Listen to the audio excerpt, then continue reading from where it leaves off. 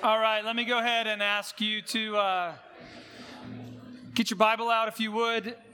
If you don't have a scripture, we got one for you to take home. It's in the back. You're welcome to have that.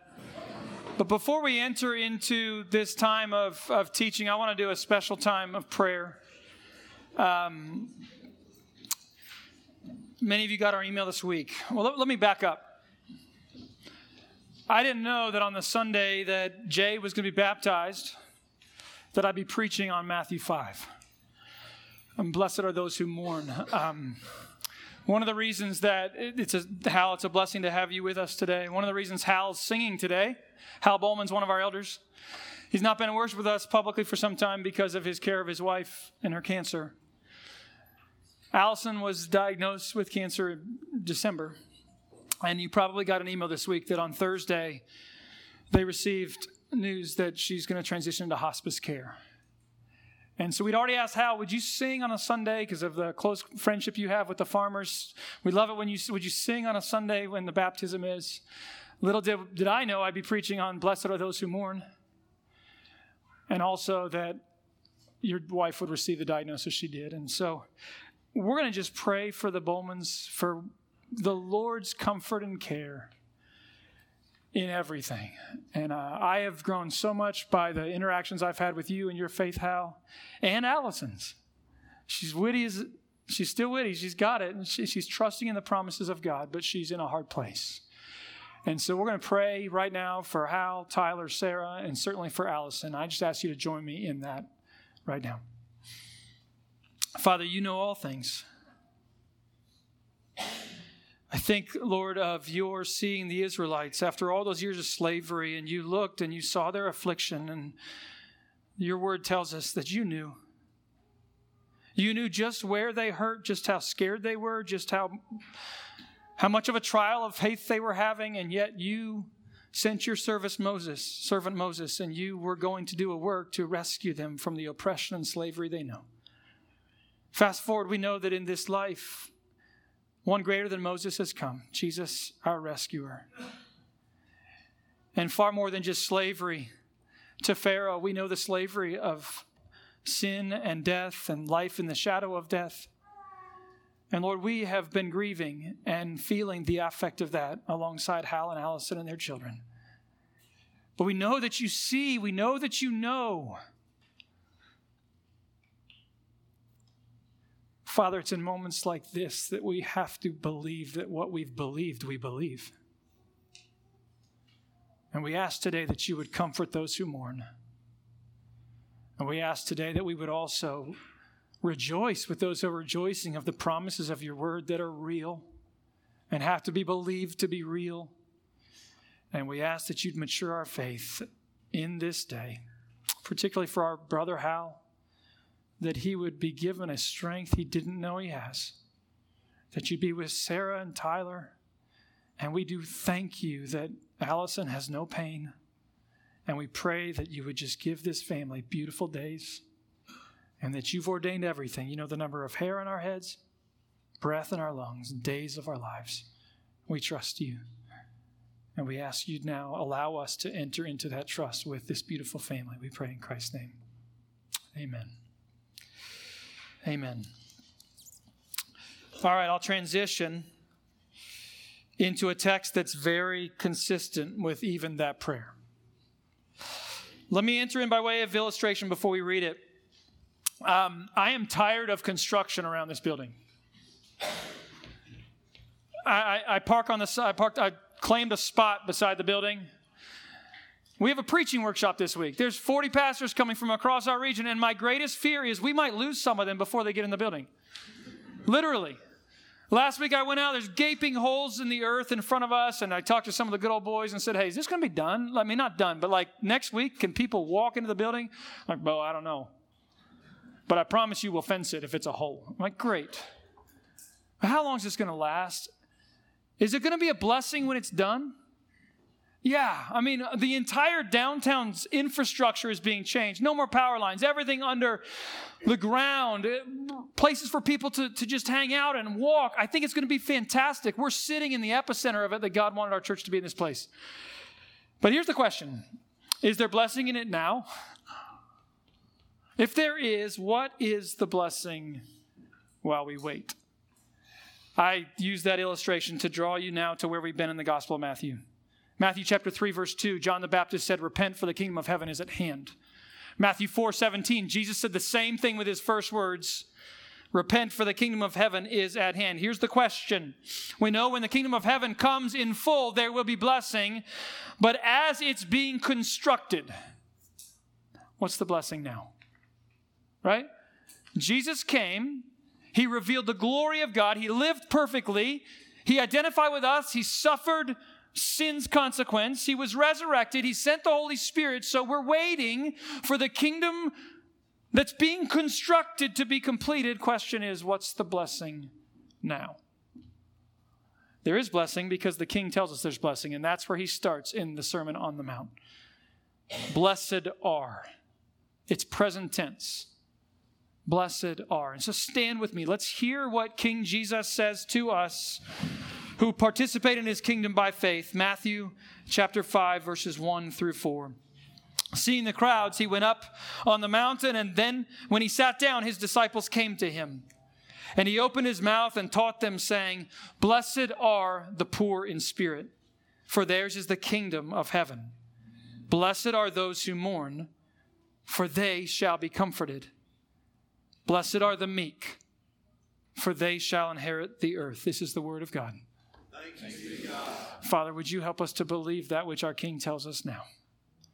The blessing now as well as what shall be. Give us faith, we pray in Christ's name. Amen. You may be seated. So recall with me, Matthew 4. We looked at it last week. Jesus has been baptized. Heaven opened up to declare the identity of the Son. Spirit drives him into the wilderness, and he identifies with his people such that he undergoes temptation. He's without sin. That's where we've been. And then last Lord's Day we said, and check it out, he goes to a place. Just like we're in a place. He goes to a place called Galilee, and the kingdom just explodes. He teaches with authority. The kingdom comes down to earth so visibly that you see epileptics, paralytics, those living in the shadow of death, those who are sick and weak. He heals them, and we see at the end of chapter 4, his fame started to spread. Everybody brought whoever they could bring to Jesus, and then we read our verse. Then, seeing the crowds, he went up on the mountain, and when he sat down, his disciples came to him. So understand just the way it works. He sits, then the disciples come. That's actually significant. What does that mean? Well, rabbis, when they would teach, the rabbinic posture would be that of teaching. Classes in session, students sit down. And so Jesus comes. He's got authority they've never seen before. He goes and he sits on a hill, and the disciples, they all come to him and they sit. And he opens his mouth, the text says in verse 2, and 9 times he says, blessed are. Blessed are. We call these the Beatitudes in Latin. It comes from the word that has the same root of beati. So these are the Beatitudes that he starts with. But the word blessed, or the root blessing, to bless, should be rather well known to Matthew's audience. It is to us, kind of. We don't use it in our vernacular very often. If you do, we think weird thoughts about how often you say bless your heart to somebody. But it's not as common now as it would be to Matthew's readers. Super, super important word. Let's go back to the covenant with Abraham, Genesis chapter 12. Let me read to you. The Lord said to Abram, go from the country and your kindred and your father's house to the land I will show you. I will make you a great nation, and I will bless you and make your name great so that you will be a blessing. I will bless those who bless you, and those who dishonor you I will curse, and in you all of the families of the earth shall be blessed. This is one of those early promises in the covenant of grace. It's a word that means something. The prophets would use this word, right? The prophets either came and they spoke blessing to those who'd obey and were living inside of God's law and his kingdom, or the opposite word they would use, they would bring curses down. They would say, woe. So it's either blessing or woe. And now Jesus the King shows up, heavens come down to earth, and he starts with his first word, blessed. Blessed are you if you're in my kingdom. Now it's a word of pronouncement. We know what a pronouncement is, right? A pronouncement is a declaration over someone.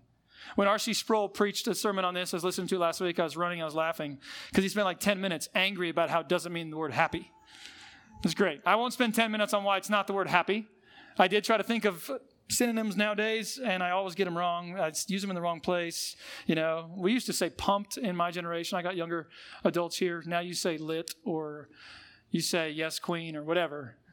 Whatever means it's awesome, right? That's not what this is saying. And that's what is very, very clear. It's not just a semantic of happy. No, it's a pronouncement of blessing. So at the end of our service today, and almost every week, we experience a benediction.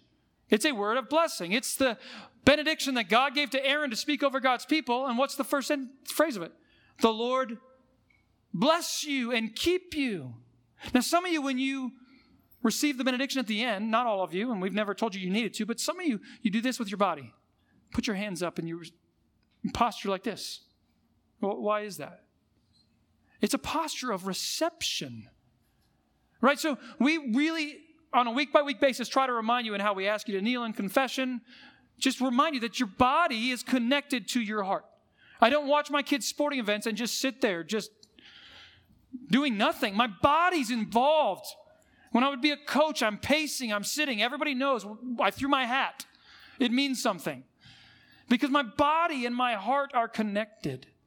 So many of you receive the benediction with readiness because that's what the Beatitudes are. They're pronouncements of blessing. One commentator says it like this: when we consider the Beatitudes, it's to be received with a posture of dependence, not of performance. We're dependent on kingdom realities to be given to us, as opposed to believing that if I perform in this way, then I'll know the blessing in the kingdom.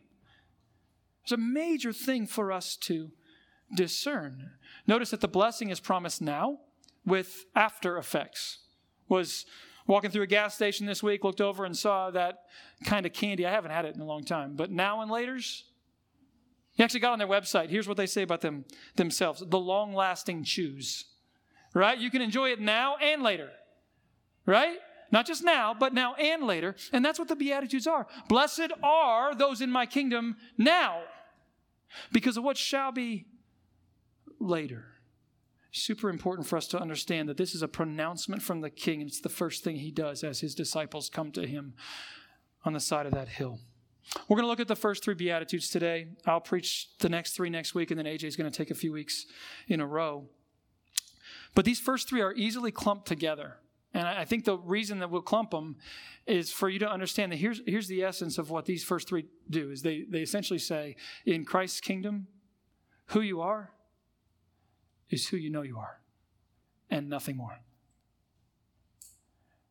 If you are weak and you are broken and you are poor of spirit, that's the posture you bring into his kingdom. He knows. You live in a world of pain and trial and sorrow. You mourn. And it's the posture to bring to the king in his kingdom. So you're nothing more than what you are in his kingdom in a way, and you bring nothing into it. So let's start with the first one. Blessed are the poor in spirit. What does this mean? Well, poverty of spirit is not poverty materialistically. It's rather important. It's not poverty related to money, because poverty itself is amoral. We have to understand it. Just not having enough of something. It's just a reality. But poverty, materialistically, can be brought on by sloth or negligence. We know that. It can be brought on by tragedy. It can be brought on by the providence and provenance of one's birth. Just born into a time, into a place where poverty is reality. Think of James Muteti, who was here a few weeks ago from Kenya. This is reality for so many. You know, poverty can actually be pursued voluntarily. And yet, a person who's a believer who says, I'm going to give away all that I have, I'm going to live as one in material poverty, can actually do that and then not have poverty of spirit, because it could harden into pride. So they're not the same thing. It's not poverty materialistically. What else is it not? It's not low esteem. It's not thinking bad of oneself. It's not a depressive spirit. It's not introversion or shyness. It's not a poverty of courage. It's not the lion in The Wizard of Oz. It's not a poverty of zeal. Yeah, you just don't have enough oomph. That's not what it is. Let me give you a simple definition. To be poor in spirit is to be without pride. R.C. Sproul calls it a poverty of arrogance. It's the opposite of the scribes and the Pharisees who showed up on the scene, observed John's baptism. They were so proud of their righteousness and their riches. It's the opposite of that. So think with me of Psalm 40, verse 17.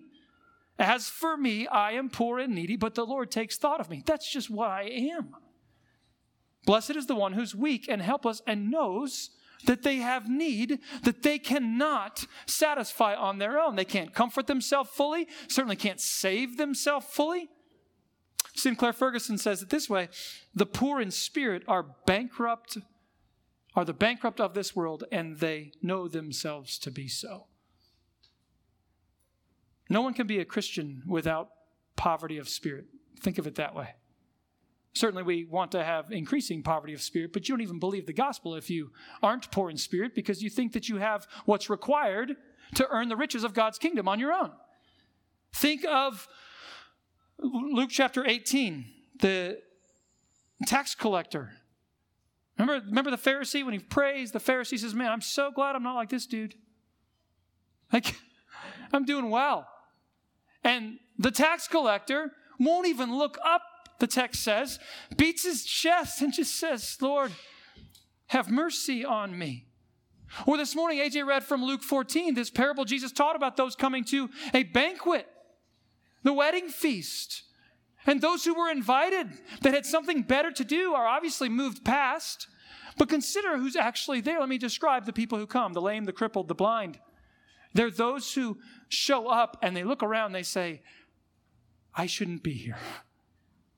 That's poverty of spirit. When I was in the role of being an executive director of a mercy ministry, I would go into these big philanthropy gatherings, oftentimes at large houses in large neighborhoods, right? And I would pull up in my little Prius. Priuses are awesome, but it wasn't the place to drive up with a Prius. And you'd look around. I mean, it was just this feeling of, yeah, I really shouldn't be here. Like, I don't run in your crowd. I don't know if I ever could or should, or how am I even supposed to act now? Picture the lame and the poor and the crippled and the blind at a party thrown by a king, and they look around like, which fork do you use? I shouldn't be here. Let me give you one other example. Luke chapter 7. There's a centurion. He's got this servant that means a lot to him, and that servant's very sick. And they know Jesus is doing healing, so two of his servants go and find Jesus, and they say, hey, Jesus, our master's an amazing man. He built a lot of the buildings in this city, and he's a man of integrity. He is worth you coming to heal his servant. That's what his friends say. And then when Jesus starts the journey to go see the centurion learns that he's coming, and he goes out and intercepts Jesus and says, whoa, whoa, whoa, stop. I'm not even worthy for you to come under my roof. Just say the word and I know you'll heal my servant. That's poverty of spirit. I know that I'm not worthy, and yet to one who has that mindset, the eternal worth of the kingdom of Jesus is what's offered to us by faith. Now, here's the problem.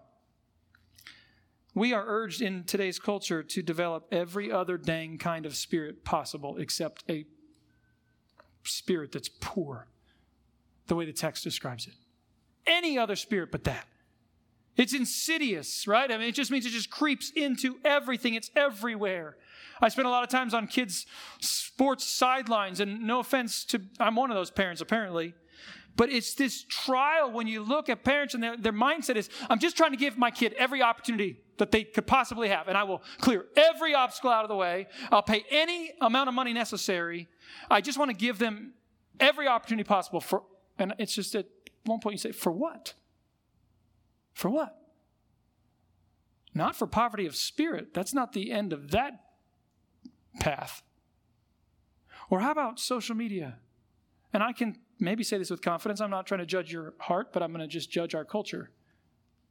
You and I have never posted a single picture that helped us grow poor in spirit. Not a single one.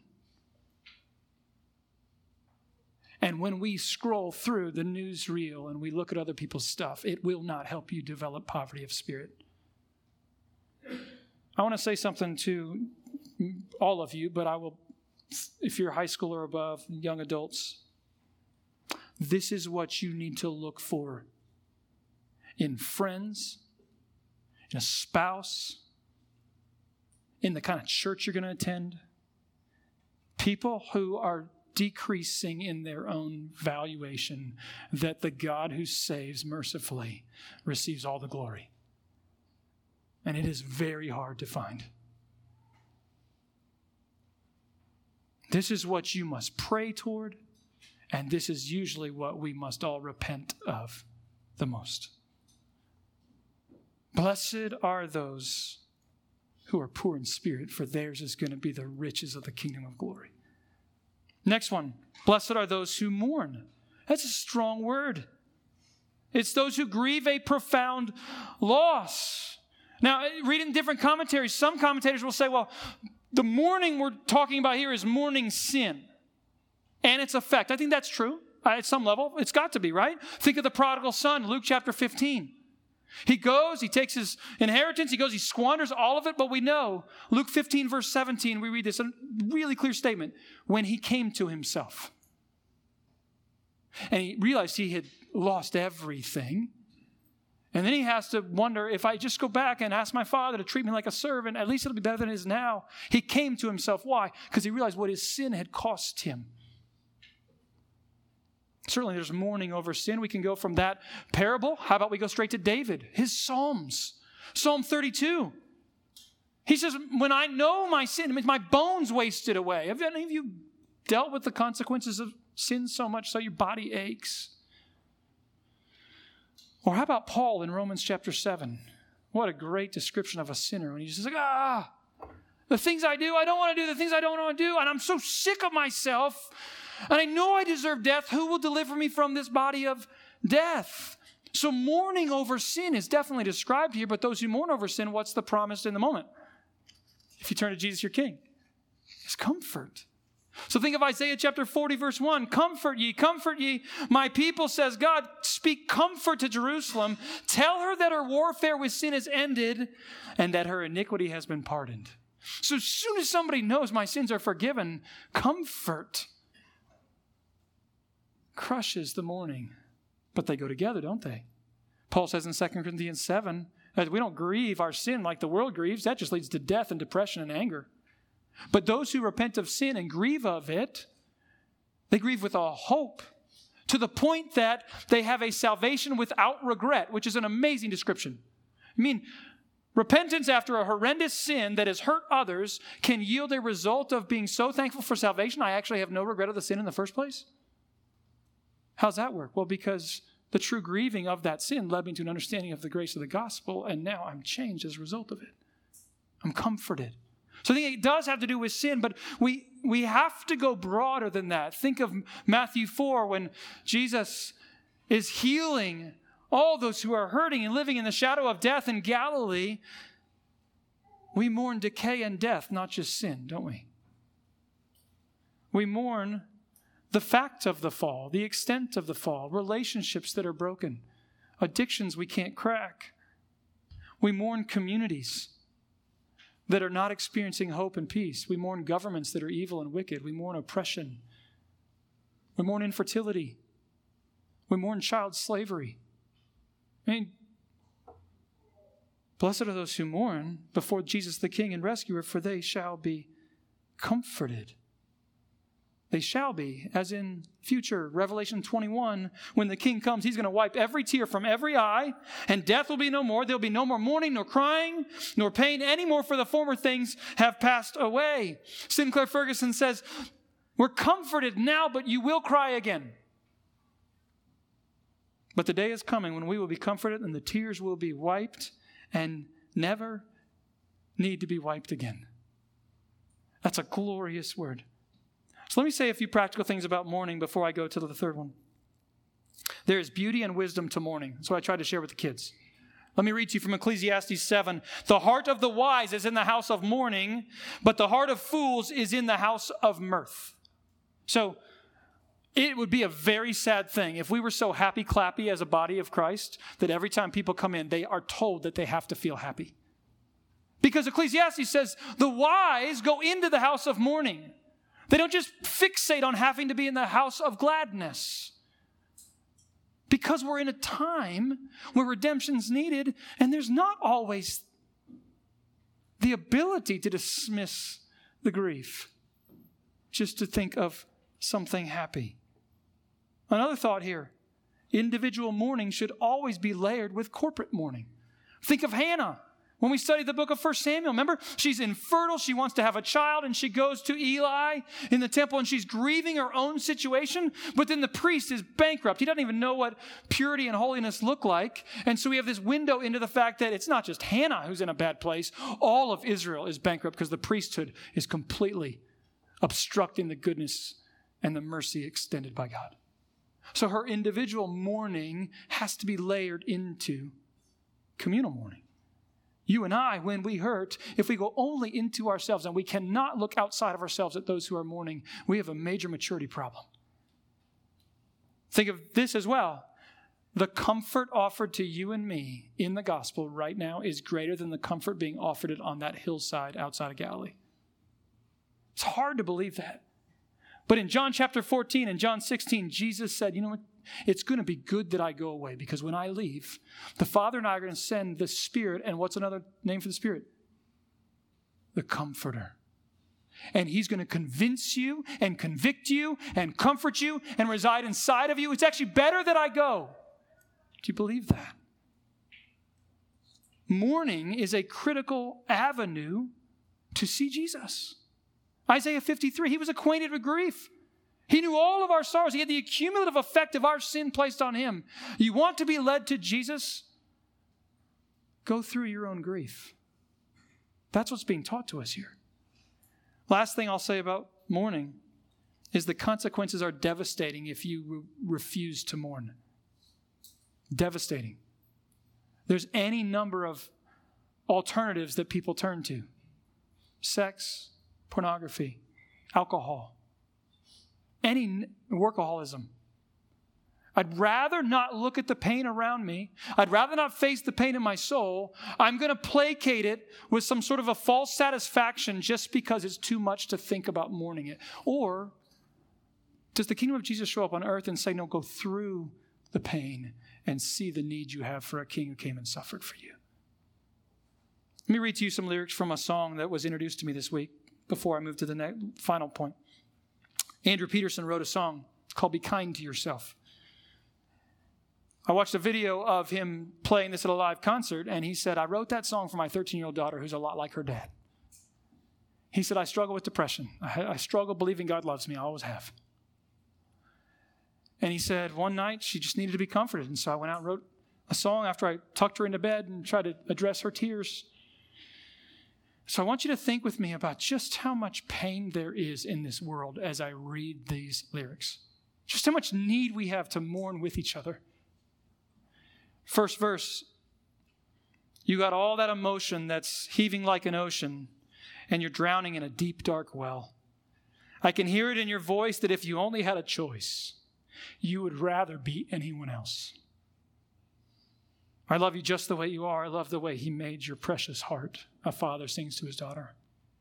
I know it's hard to hear it when the anger in your spirit is pointed like an arrow at your chest, when the voices in your mind are anything but kind, and you can't believe your Father knows best. Do you know anybody that might describe? So angry, no longer angry at circumstances, angry at self, and whenever the transition from circumstances to self goes, how much depression, hatred, sorrow is there in this world? How does it end when the war that you're in is just you against you against you? Gotta learn to love, learn to love your enemies too. Peterson sang, for some of us, the greatest enemy that we could never love is ourself. Gotta love your enemy too. That's just one song. I like music. Make it a poem. Commit that you will not turn away from the things in this world that require grief. All right, I'm going to do this third one briefly. Blessed are the meek. Meekness is not a synonym of weakness. It's humble strength, calm boldness. Biblical examples of super strong servants of God. How about this one? Moses. Moses, in Numbers 12, verse 3, Moses is described Now the man Moses was very meek, more than any of all the people on the face of the earth. That's pretty meek. Guess who wrote the book of Numbers? Moses. I don't know how that fits because it doesn't sound like meekness to me. But it was not his natural disposition to be meek. If you read chapter 2 of Exodus, Moses has this holy anger inside of him to matter, to do great things. And he's always fighting. God shows him his glory and humbles him and makes him into a meek servant. Doesn't that sound a little bit like the Apostle Paul, who was ruthless before he met Jesus? Ruthless. Take no prisoners. I'll destroy you if you get in my way. 2 Corinthians 12, he talks about the thorn in his side, and he said it was God's good work to harm me, to give me something, because God was training me that when I am weak, then he is strong. God desires that we be meek. But meekness is also a result of those who realize that we don't have it in ourselves to break our own pride. We don't know how to destroy our own sense of self-sufficiency unless God puts us in a position where we are no longer sufficient for anything. I just ask you, have you seen the work of God's Holy Spirit to make you more meek than you otherwise would be? Blessed are the meek, for they shall inherit the earth. We will inherit the new heavens and the new earth with Jesus if we understand now that there's not an ounce of strength and power that we brought into that equation to make us worthy of such an inheritance. And that's what it means to be meek. I read this week there's probably no more beautiful quality among any Christian in this world than meekness. So look at your daily habits. Are you seeing God work in a way that he's cultivating meekness in you as opposed to pride? Okay, back to the beginning. And close up and we'll look at the gospel and take the Lord's Supper. I'm going to be honest with you. I'm tired at 45 years old. I'm tired of being under construction. Maybe you are too. When you look at this text and you say, this is the blessing afforded us, except I have a problem with not being poor in spirit. I don't mourn the things I should. I get more mad when the house is messy than I do the heart of a child. And I'm certainly not meek because I would love to be noticed if I'm strong. I'm tired of being under construction.